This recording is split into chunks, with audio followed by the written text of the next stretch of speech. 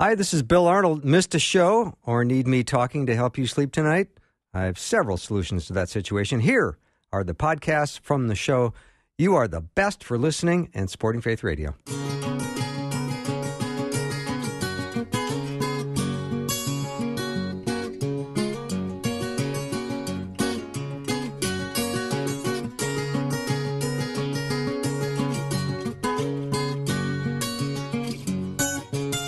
And a warm welcome to Afternoons with me, Bill Arnold. So glad that we have this afternoon to spend together. Looking forward to both hours. J. Warner Wallace is my guest in this hour, and we're going to open up the text line, let you ask questions, but we're also going to have him for a full, well, I shouldn't say full hour, nearly a full hour, because he's got a construction project going on at his house, and he'll have to cut out a little bit early, but get your questions in right away. Send me a text at 877-933-2484. Again, 877-933-2484. Coming up in the second hour as well, Dr. Ken Blanchard, co-author of the 1 Minute Manager, is going to be my guest as well. It's going to be a great day. Let me take a little break and bring on Jim. We love hearing from Faith Radio listeners. It's easy to get in touch with us through the Faith Line. When you call 877-933-2484, listen to the greeting, and then press the number 1. Then leave a message for a show host or General Manager Neil Stavum. You can also ask a question about upcoming events, and the event coordinator will contact you. Or, if you'd like information on a specific program, you can inquire about that as well, and the producer of that show or another staff person will get back to you.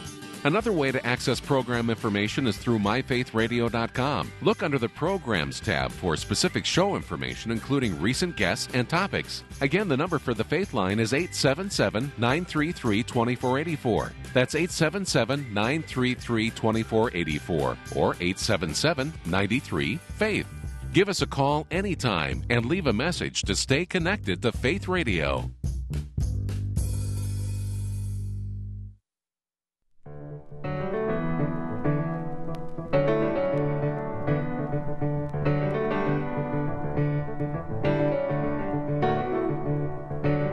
One of the things I love about this show is I learn a lot on this show, and I always learn something from Jim Wallace. He is a Dateline featured cold case homicide detective, but he's also a very popular national speaker, best-selling author, and he is a senior fellow at the Colson Center for Christian Worldview and also adjunct professor of apologetics at Talbot School of Theology, which is at Biola and Southern Evangelical Seminary. He's also a faculty member at Summit Ministries, so he's got a lot of cred, but we're always glad to have him back. Jim, welcome. Oh, thanks. That's why I put that stuff on my resume, right? It can appear like I have some credibility, even when you and I both know I don't. That's okay, of course, though. it doesn't matter. So, yeah, it doesn't matter, right? How is living in your technology world right now? Well, you know, I think we're busier now. I was telling my wife a few minutes ago than we have, only because this is a very low drag, high speed environment, right? So before, if you said, "Well, I want you to come out and speak to my church," but it required flying me out the day before. I'll be there for 3 days. I mean, in terms of what it would cost on my side in terms of commitment and what it would cost on their side in terms of flying me out, you can see why now it's a matter of, well, can you come on? Basically put a shirt on, and come on and talk to our church, and it's going to cost you in terms of investment about the same amount of time it takes to actually talk to the church. And this is great, right? And suddenly that's why I think you're seeing so much more work can be done. And maybe we're learning from this, right? So maybe the happy takeaway will be that we will incorporate this kind of immediate access to fellow church members, and it'll become part of our habit, right? So if before you maybe you'll see a new Thursday night Q&A, or right. Something will happen in digital format. And if nothing else, I think a lot of pastors, especially in smaller communities, have maybe never put their foot in the digital waters, right? Mm-hmm. But they've never had to figure out, like, do I need a YouTube channel? Or if I did have a YouTube channel, how would I broadcast live on it? How do I reach my people? And now they've been forced to ramp up the technology. And so I think that's probably a good thing, because in the end, I think there'll be some shadow of what we've experienced or some learning takeaways that we'll press into service later on. Yeah, I couldn't agree more. Interesting that you and your wife were married for 18 years and neither of you were Christians. How do you compare? Yeah, we were 18 years together before we became Christians. Yeah, that's right. How do you compare the difference between before Christians and then after? Well, I think there are definitely. So I had this transcendent view of marriage before I was a Christian, but it wasn't a transcendent view based on the transcendent designer of marriage, right? It was a transcendent view that my parents did not stay married. Okay. And so my transcendent view was that nothing's more important than marriage, that I love marriage more than I love my wife, and I do. And that was going to be the highest value, because on those days when you feel like you want to choke each other, if you love your marriage more than anything else, then, well, you're going to move through it because you didn't stop loving marriage just because you had a bad day with each other. Mm-hmm. So for me, a lot of it was that I did have this transcendent view before. So, but what has helped, and probably the basic skills that changed things for me, was just seeing things. And what's great about Scripture is that the New Testament describes the world the way it really is, and it describes us the way we really are. And there's a book out there called Love and Respect. You probably have had the writer, or if you haven't had him on, you probably thought about it, because this book has been a real help. He describes what's called the crazy cycle. And what he basically says, out of the description of men and women in Ephesians, when Paul talks about this, that men, the desire of their heart is to be respected. And for women, often the desire of their heart is to be loved. But when women don't feel loved, they don't respect the person who's not loving them. And when men aren't respected, they don't love the person who's not respecting them. And so you'll see that what's happening here is you have this sense that I'm not getting the one thing that I really need, and so therefore I'm withholding the other thing that the other person needs. Sure. And this causes a cycle that continues to ramp up. And the way to stop it is to say, even if I'm not getting the thing that I need, I'm going to show the other person the thing that they need. And as soon as you do that, guess how they respond? With the thing that you needed all along. And it stops the cycle. And when I realized that in Scripture, I thought, wow, that is such a truism. And if you just remember that, that's why we have to reach out to each other in a marriage and provide the thing the other one doesn't feel that they're not getting, or you might think that she doesn't deserve that or he doesn't deserve that today. Mm-hmm. But if you will do it anyway, you'll find that person will respond in a like manner. So those kinds of things that you discover in Scripture. Also, the thing that helped me also is when I got saved, I realized that every conversation I was having with Susie was really not between me and Susie. It's not before I became a Christian. If you said something offensive, well, you've kind of offended Susie, and that's like you're each other's offended person. But now that I'm a Christian, I realize no, that's a conversation with me and Jesus. And in the end, I don't want to have to apologize to God for something I shouldn't have said in this conversation. Now, I'm going to make sure I don't say anything. That's because this is between me and God.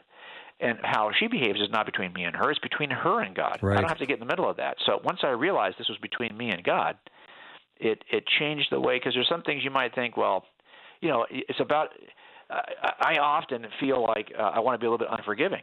I think we all are that way, right? Mm-hmm. But when you're dealing with Jesus face to face, you know how much you've been forgiven for. And let's face it, the people who are the least forgiving are people for whom they think there's nothing they need to be forgiven for. They think that everything's good with them. They're the least forgiving. When you realize how much you need forgiveness, you're far more likely to be forgiving yourself. Yeah, what an interesting start, Jim. And that was an unplanned question. So, this is the most important. Like, we do apologetics, right? We make the case for Christianity. We want to be able to answer questions, especially for young people. But in the end, what I tell young people at Summit is that the most important trajectory decision you're going to make, and when I say that, I mean that you make these decisions early. If you're flying to the moon and you just took off from Earth, you can get all the way to the moon. You're only a mile from the surface of the moon. You make a 2-degree error that far into the trip, you're okay. You're still going to land on the moon. But you make that same 2-degree error as you're leaving the planet Earth, you're going to miss the moon by thousands of miles. Those are trajectory decisions. Those matter a lot. And I tell young people all the time, it turns out the most important trajectory decision you're going to make is not your career or your ministry or your education. It's your spouse. And you can have a terrible choice of occupations, but if you've got a great marriage, it all works out. If you got a bad marriage, but you met the best, you're a doctor, you've got all that other stuff, trust me, it's still a train wreck life. Spouse matters. And I think sometimes young people spend much more time planning for their careers, planning for their ministries, planning for their education, charting a course for their education, and they just think they'll fall into a relationship. But it turns out you need to be as intentional about your relationships as you are about everything else. Yeah, I think the author you're referring to is Emerson Eggerichs. Does that sound right? That's right. Emerson. Yeah, he's okay. So I'll just give him a plug on this. If there's one book you're going to buy in marriage, I like that one. I also like Francis Chan's book on marriage, but that one, Emerson's book, is gold. Mm-hmm. All right, so I'm driving into work today, Jim, and I'm thinking, okay, I get to talk to Jim Wallace today, which always I look forward to. And I was thinking about, I want to ask Jim the difference between cynicism and discernment. That's a good one. Well, I think our human nature, would you agree, is to be cynical? Yes. And call it discernment. Right. Because discernment just sounds so important. And, it does. And and cynicism just sounds like a cop. Right. Now, but there is a difference. But I think you have to. So I guess what you want to do is you want to retain a healthy skepticism, and if that's what you mean by cynicism, but that really isn't the true definition of cynicism, right? But if what you mean is a healthy skepticism, I think that's okay, because in the end, we're called to be very wise and have a healthy skepticism where we're measuring everything against God's word. And this is we're called to do this many times in the New Testament, especially by Paul and by the brother of Jesus and by others who write on the pages of the New Testament, that we are to measure this and to test the Spirit to make sure it's from God. And if you had a healthy skepticism, you're far less likely, for example, to accept what maybe the Mormon missionary is going to tell you at your door tomorrow, right? But now, skepticism in that nature can sometimes be defined as cynicism. Mm-hmm. But a lot of times, cynicism is defined as this inclination, right, to believe people are just purely motivated by self-interest, right? In other words, that they're scamming me. Assuming up front everyone's scamming you. Mm-hmm. Now, it may just very well be that someone's not trying to scam you. They're just wrong about the theological principle, or they're wrong about their notions of God. So I think to be discerning means to have skepticism without thinking that everyone's in it to try to do something evil. They may be well-intentioned, but, wrong. You can be sincere and sincerely wrong at the same time. So I think that's a difference we have to retain. It's about character, right? Mm-hmm. I used to say that sometimes Christians are more like Chihuahuas than they are like Great Danes, right? Because Chihuahuas are always barking loud because they feel like they're the smallest dog in the yard, and they're constantly in a defense mode, and they're trying to sound loud so they can push off the person, or mm-hmm. the dog that looks like it's bigger. Well, we don't want to have that fight or flight. We happen to hold the worldview that's the Great Dane worldview of worldviews. So there's no point in us acting like a Chihuahua when we happen to be the big dog in the yard, because it turns out that Christianity does explain the world the way it really is. And if you don't think it does, you probably haven't worked the kind of cases I've worked, where over and over again the nature of humans is absolutely as described by Scripture. You see it over and over. Now, you might argue, hey, you have to believe Christianity is true to think that Christianity is saying something true. There's some ancient – this is how I got started as a Christian.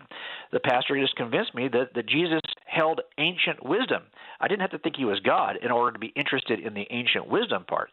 Of course, the more I investigated Jesus, the more I changed my view on him. But it started for me by just saying, hey, what kind of ancient wisdom can I steal? Look, at some point, the ancients probably know something that they could pass on. You would read the writings of Socrates, and you would go, this is good stuff. Well, people read the writings of all kinds of ancient philosophers. Well, why not read the writings of an ancient theologian named Jesus? Yeah, good point. Jim Wallace is my guest. We're going to take a little break. When we come back, lots more. If you have a question for Jim, let me know what it is. Send me a text to 877-93-FAITH, 877-933-2484.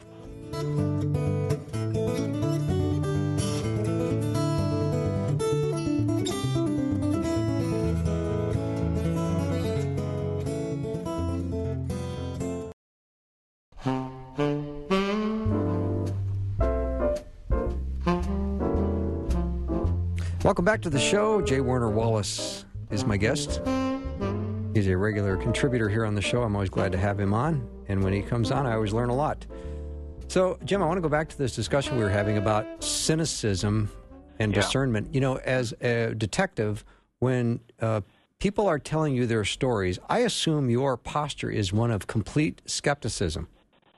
Yes, but that's really utilitarian, right? So, I get for that. example, I will always assume the worst assume everyone's. Let's put it this way: if you assume everyone's telling you the truth, you never solve anything, because you just run around in circles. I mean, in any group in a crime, someone's going to lie to you about something.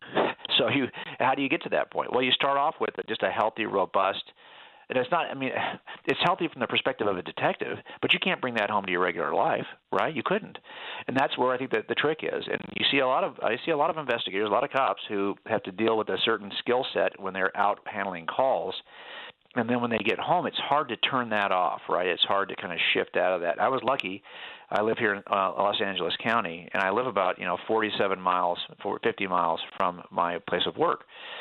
So that's not unusual in Los Angeles. This is why I think, for example, California is not suffering COVID-19 as much as, say, like the state of New York, because we are a suburban, horizontal environment. We're not a vertically dense city or urban area that has mass transit. We have the worst mass transit probably anywhere in the country, and that's actually protecting us right now because we're all in cars, driving individually. Yeah. And this has been going on since, remember, I was an architect before I was a detective, and when you look at the history of cities that are built pre-car look like New York.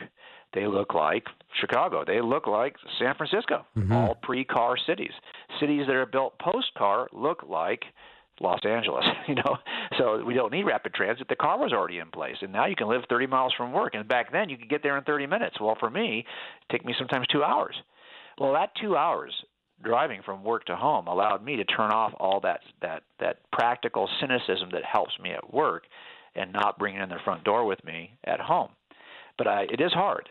But again, what you're doing in law enforcement, at least you're using this almost as a device that helps you to push further to say, well, I'm not going to believe this guy's statement unless I can corroborate it in some way. Now, you can't do that with your kids and your wife and your friends. I don't expect you to. But if you're working in this kind of investigation, you always know that no matter what anyone says, until you can corroborate it to some level, until you've got all the four things we always talk about that make a reliable witness, until you can do that, you can't trust it. And so people will say all the time, well, isn't eyewitness testimony unreliable? Inherently, we've read so much about this. Well, yeah, it is. But that's why you test it. Now, if you test it, you can remove that unreliability so you can actually trust what's being said. And that's what I did with the Gospels. But more importantly, if cynicism says that, look, if someone makes a claim about theology, some teacher on the internet that you're watching, well, at least be cynical enough, or at least be skeptical enough and discerning enough to say, okay, I'm going to measure that now and see, is that true? And how are you going to do that? You're going to open your scripture. And if he's using, for example, or she's using verses to make the case for something you suspect might be heretical, then write those verses down and you go back and see what those verses actually say in the context of that passage. And that kind of cynicism, that kind of skepticism is really called discernment, right? Because you're always measuring. Look, if that was the case, go back to any person knocking on your door. If it's Jehovah's Witness, if it's a Mormon, they're going to make claims allegedly from your scripture. The question is, do you know enough about your scripture in real time to be able to say, well, that's not true? Or is it the kind of thing you need to write down and say, well, I'm going to get back to you on that, and then you're going to go and take a look to see if that's true. But a lot of the people that are converted by such efforts are people who are not discerning enough or interested enough to actually go chase it down to see if it makes any sense. So then how would you point out bad theology without looking like a theology snob? Well, I mean, again, first of all, you make a distinction between what are theological essentials and what are non-essentials, right? Because let's face it, there's a lot of stuff that we would say are hills worth dying on. Right. And then you have friends who are in different denominations and different kinds of churches that you would say, well, we agree on the essentials. We divide over non-essentials, so we have grace and liberty with those, but we would agree. So for example, if someone's going to deny the deity of Christ, they're probably not going to be able to sit with you in fellowship as a Christian, right? Because that's one of the essentials. Now, now there are some secondary dominoes that fall from that. So why do we believe that God is triune? Because if you believe in the deity of Christ, you've got to reconcile this with, well, who's God the Father then? So almost every effort to reject the triune nature of God results in demoting Jesus to the first amongst created, or the prime of all created. The Jehovah's Witnesses will say he's the firstborn of other created beings. You have to demote Jesus. Even Mormons will demote Jesus. He's not God by nature. He earned that right He was exalted after living the perfect life. And this is also the offer that Mormons make all of us. We can be exalted also as Jesus was exalted. But that means that by nature, Jesus is just human, and he exalts later. We think that Jesus is divine by nature, is John chapter 1, right? In the beginning was the Word. The Word was with God, and the Word was God. He was in the beginning with God. It says that all things came into being through him, and apart from him, nothing that has come into being apart from Jesus. Nothing. That means that if you're saying Jesus came into being, well, no. It says that nothing came into being apart from the creative work of Jesus. So that's why we say Jesus is God. Now, that means you're going to have to move towards some understanding of the triune nature of God, the classic triune. Well, this is why, for example, in the first centuries of the church, this argument was raging, right? Because people are trying to understand. This is what happens if we demote Jesus, or if we move away from the triune nature of God. And we've got all these passages in Scripture in which all the attributes of God are assigned to Jesus. He speaks as though he is God. He does all these things that resonate as though he says he comes from the same place as God.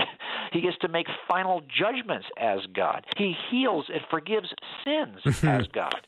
You're stuck with this guy as some form of deity.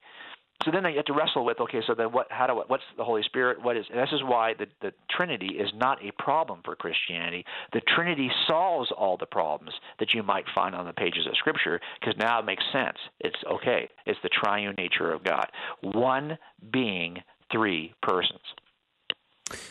You know, if I made up something about you, even if it was flattering, you would probably say, well, wait, that's just not true. If I said, Jim Wallace plays a really mean French horn, you might find that flattering, but you go, that's just not true. I've never picked up a French horn in my life. But people make up stuff about God all the time, and people Christians don't come to their defense as quickly as they should. Yeah, and I think sometimes with some motivations, right? So, I mean, what would motivate you to say I play a French horn is different than what might be motivating me to change the nature of God. I see young people, for example, in this generation, Gen Z, that really have been surrounded by messaging from culture that I think kind of encourages them to try to change the nature of God to meet the cultural expectations. Mm-hmm. So they'll say, well, Jesus never said anything about same-sex marriage or gender issues or whatever it may be. And so therefore, since he never said anything about these things, I'm free to interpret what Jesus might have said, right? And then you'll see this all the time. Well, what's driving us to change the nature of Jesus or the teaching of Jesus is that we have a desire, which I get. Yes. I understand. And that desire is such that we would love it if Jesus would just affirm our natural fallen desires, wouldn't you? I mean, then you could just do everything without worrying about it. Yeah. That's the problem. That's what's driving our decision-making. And you created God in your own image. Jim Wallace is my guest. Right. Send over questions if you have any, 877-933-2484. I know you're enjoying this conversation, so you might just want to sit and listen. But if you have a question for Jim, 877-93-FAITH. You can email me, too, bill@myfaithradio.com, bill@myfaithradio.com. We'll be right back.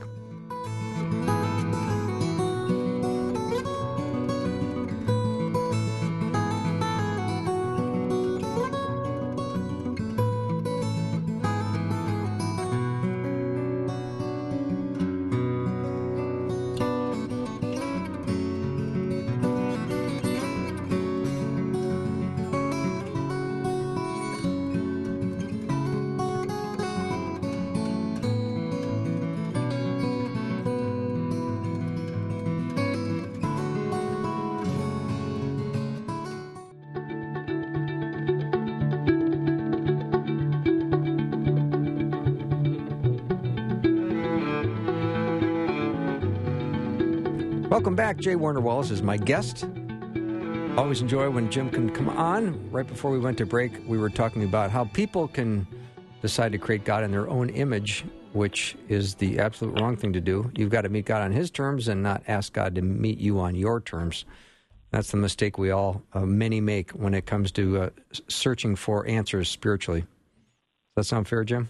No, it does. Yeah, and I think we should expect that our views are going to be substantially different than God's views. And it always cracks me up. I've started kind of sharing this with young people, that we should have this expectation that if we embrace God's perspective on any number of these hot topic issues, that we are going to run into problems with people who don't agree, and that you can't avoid the friction that you're going to.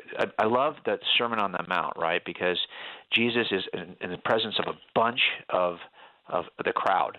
It's called the crowd. And it says when Jesus saw the crowd, he retreated from that crowd and he went up on top of a mountain. And after he sat down, the whole crowd didn't come to him. His disciples came to him. So now he separated his disciples from the crowd. And he just starts to teach his disciples.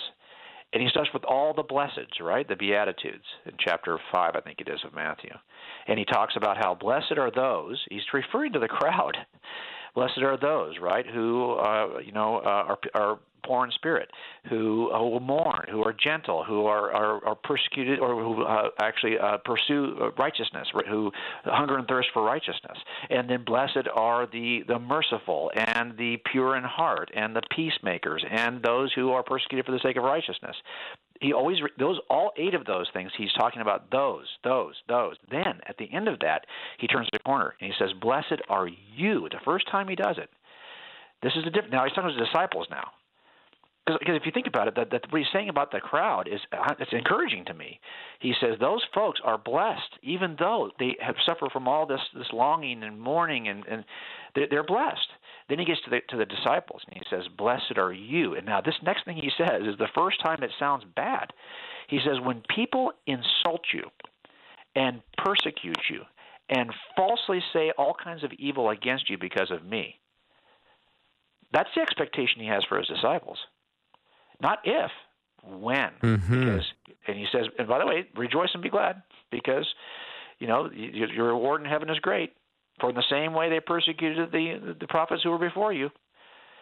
So I guess my question is that if we feel like we're getting along with culture and everyone loves us, there's probably a problem, probably a disconnect, because Jesus never said that would happen. He said just the opposite would happen. If you're part of the crowd, that's one thing, but if you're part of my disciples and you're actually going to repeat what I've taught you to other people, then you can expect this other thing to happen to you. And that's exactly what happens the minute you start to uphold. And just make no mistake about it. We talked about this before, you and I, that if a culture rejects the moral teaching of your master, they are rejecting your master. They cannot, say, "Hey, I love Jesus, but this thing over here you guys believe about marriage that's crazy." Well, really, that came from Jesus. And if you think that Jesus never said anything about this, well, you're wrong, because Jesus said that I didn't come to change any of the law and the prophets. And anyone who does change the law, any small piece of it will be, is going to be, cursed, and it won't be called great from the kingdom of heaven. That's for sure. Now think about that for a minute. If you really want to know what Jesus has to say about that, what Jesus was saying is, if you want to know what I think about this issue, go read the Moses and the prophets, because I affirm what they said about it. Sometimes you don't say anything new about a subject because it's like, duh, do I really need to cover that stuff with you? I mean, you know what I think about that. I mean, if it's so self-evident, I don't expect you. Jesus, by the way, says nothing about child abuse. He says nothing about bestiality. He says nothing about any number of horrific things that we do to each other. But we don't think that those things are okay to do. If you start taking a look at the things that Jesus didn't talk about, some of those things, I'm sure he was like, guys, you already are familiar with the law. You're already familiar with Moses and the prophets. You don't need me to say those things again. Yeah, that's really interesting. A listener just chimed in and said, the Bible is the truth, so for those who feel they can change what God created from the beginning, how do we show those thinking this way in love that they need to pray to the Creator about their situation? Well, almost always, whoever is trying to twist biblical truth begins with some slice of biblical truth. Good point. So in other words, it's not as though they jump in without any sense of what the New Testament teaches. Instead, what they're trying to do is to convince you that the New Testament actually teaches this thing you know isn't true. So that's what gives us common footing. Mm-hmm. So that means I can actually go back to the Scripture then and look at that verse in the context of that chapter, and I can show them where they went wrong, right? But you have to know enough about the context of the verse. And look, if you're going to try to make a case by beginning in the Scripture, then at least you have to treat the Scripture the way it was intended to be treated, right? Mm-hmm. You see the very next line says just the opposite. I get this all the time when it comes to issues of let's say, blind faith. When Thomas he wants to touch Jesus, wants to see it for himself, and then Jesus at the end of this says that blessed are those who didn't see this, Thomas, yet still believe. And people will say, see, you don't need any evidence.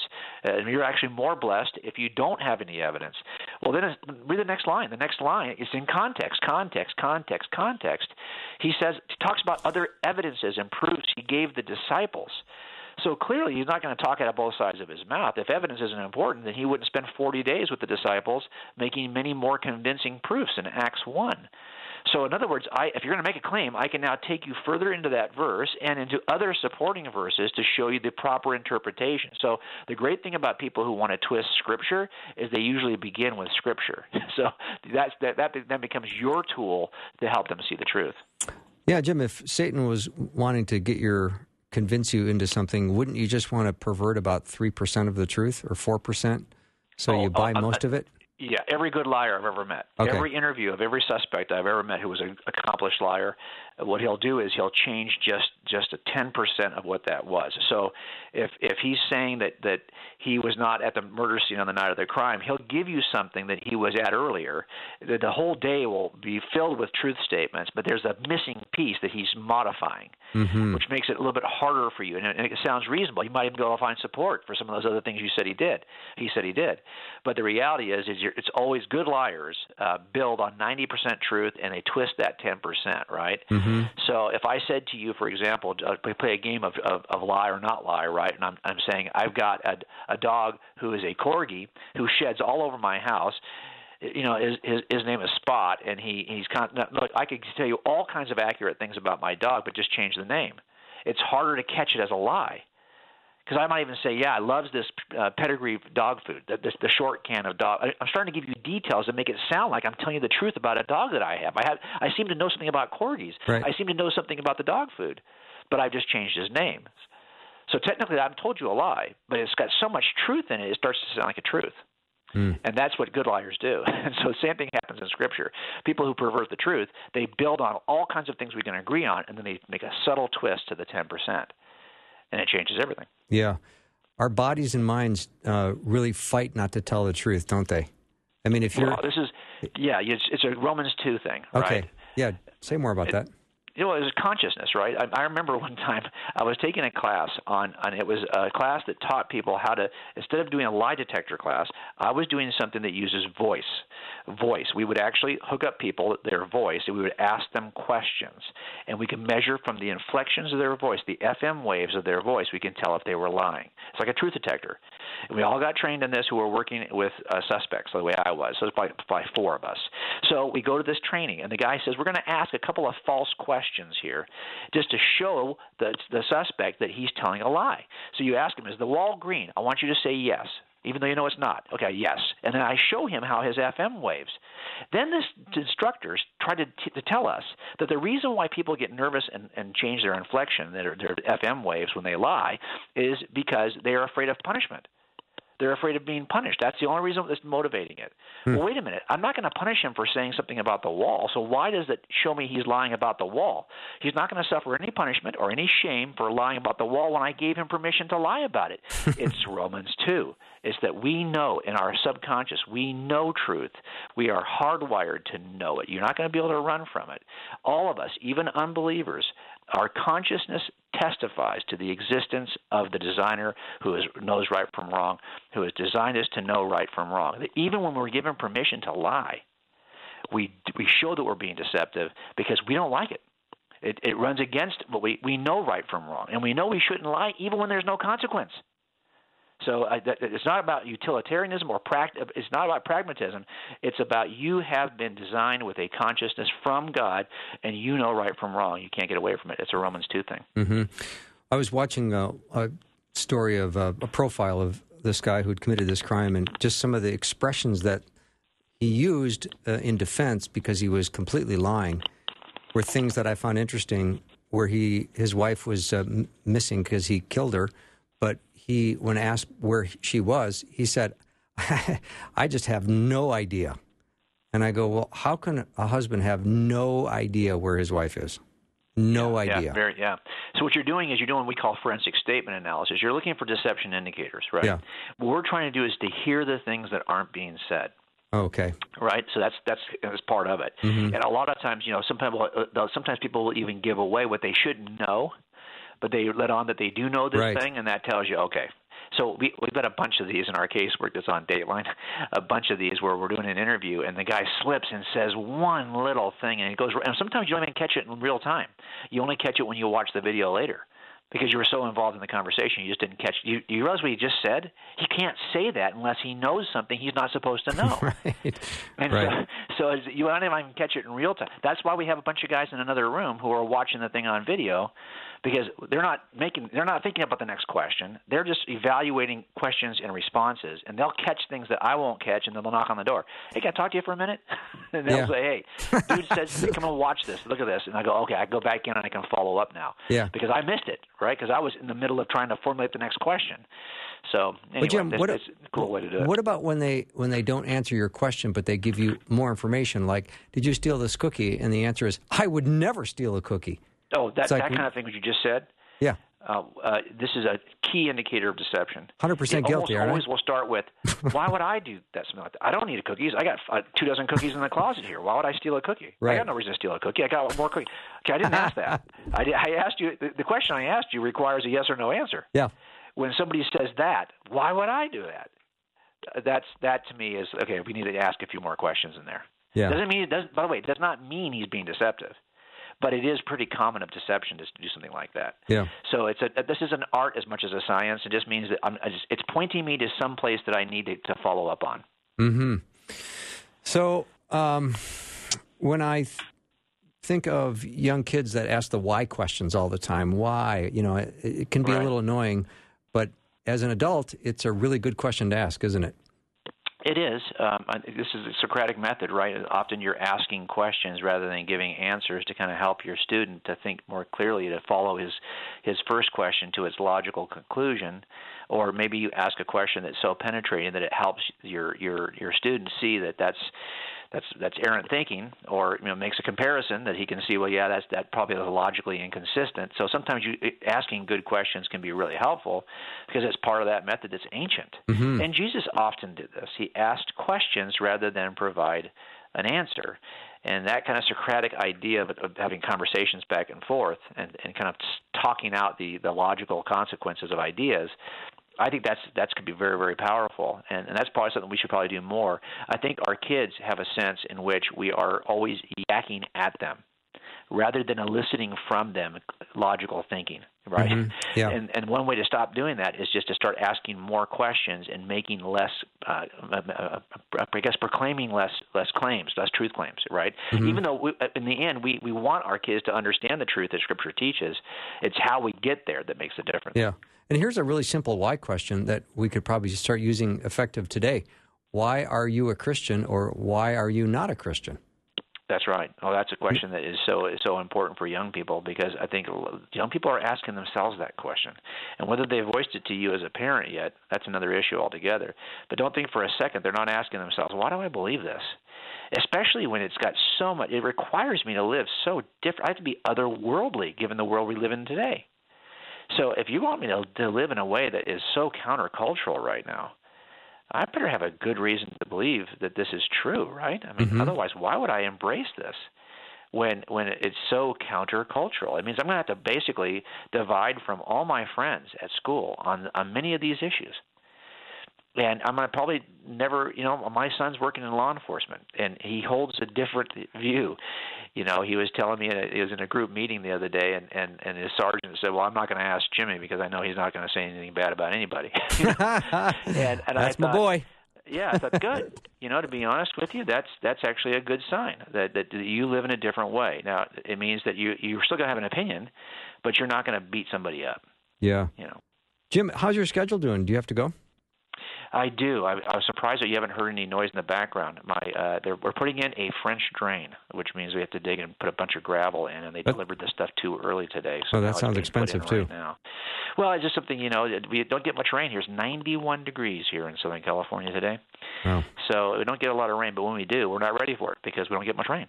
Yeah, good point. So I discovered that last time it rained. So. Okay, so this is when we say goodbye, huh? Thanks, brother. I appreciate. I'm so sorry I couldn't stay. Oh, that's longer, fine. But listen, let's do this again. I'm happy to do it. I again, look forward to it. I know our listeners just love you. J. Warner Wallace has been my guest. Head over to coldcasechristianity.com to learn more about Jim. We'll take a little break. We'll be right back.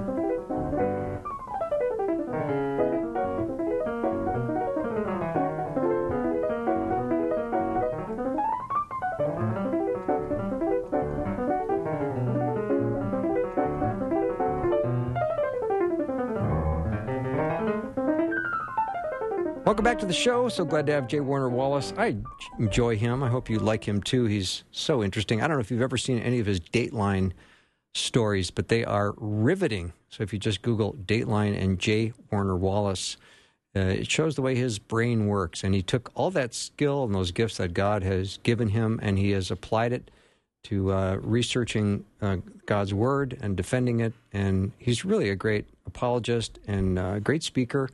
I heard him speak about 5-6 years ago, and he gave one of the most compelling 40-minute presentations on the gospel. And it was so powerful, and I'm sure that's on YouTube as well. Anyway, he's a great resource. You head over and you can learn. He gives away a lot of free things on his website.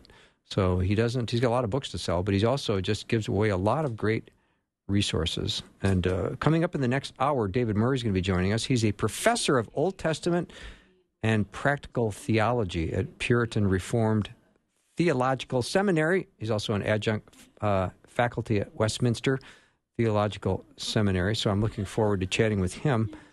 And then Dr. Ken Blanchard, One Minute Manager, is going to be joining me at 4:34, right around there, so that's going to be great, too. So I have a lot coming up in the next hour.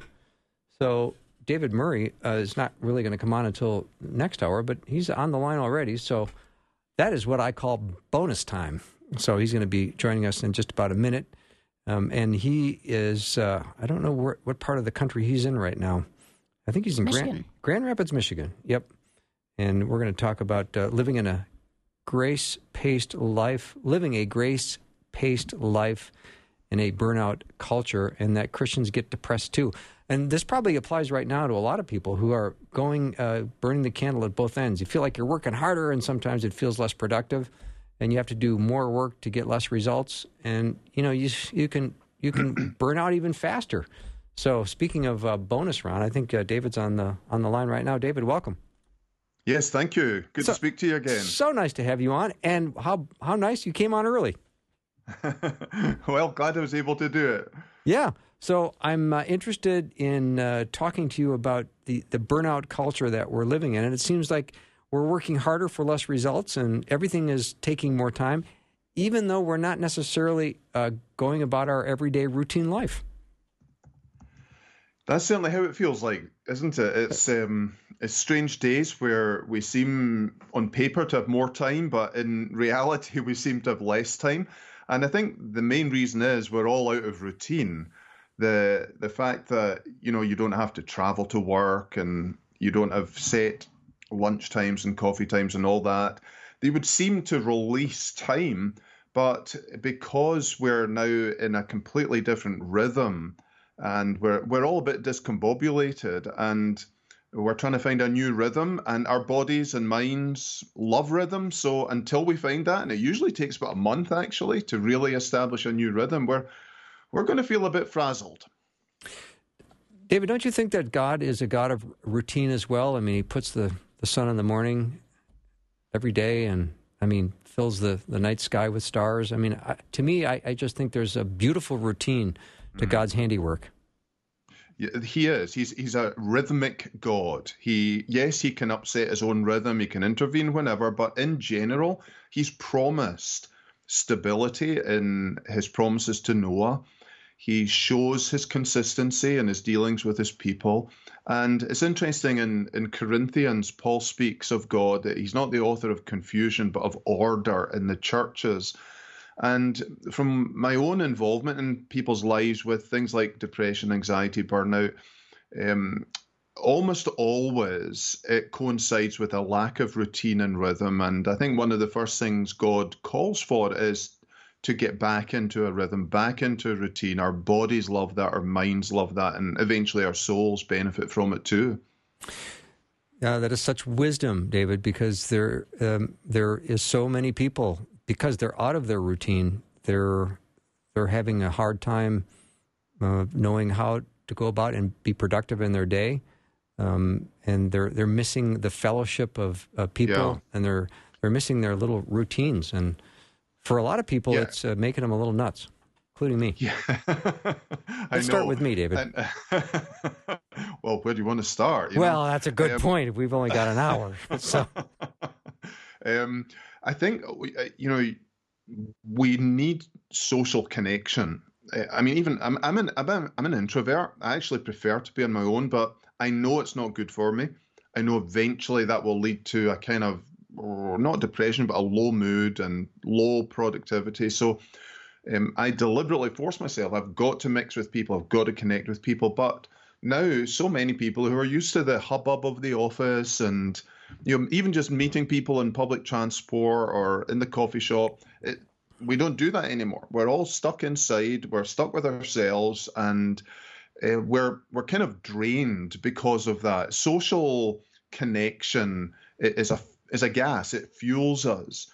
And obviously extroverts, they get more fuel from it. But even introverts need that fuel, to a more limited extent. But we all need it. And without it, we get tired and, a bit crazy too. Mm-hmm. I want to talk a little bit more in the next half hour about Reset, your book that you wrote called Living a Grace-Paced Life in a Burnout Culture. And how do we do our own little reality check as to where we're at in this process?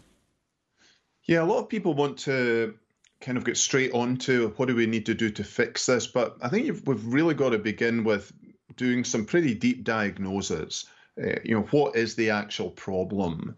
We can feel some things are wrong, but what is actually wrong? And so I usually sit down with people and we work through a number of areas like, how are you doing physically, emotionally, mentally, spiritually, relationally, morally. And I use a checklist that I outline in the book and give people warning lights to look out for and things that should be sort of flashing blue lights in their minds and hearts to say, hey, this is serious. We need to take this very seriously and really focus on this as a serious problem. So reality checks, we don't like them. We like to kid on we're actually better than we are. We're not as unhealthy as we are.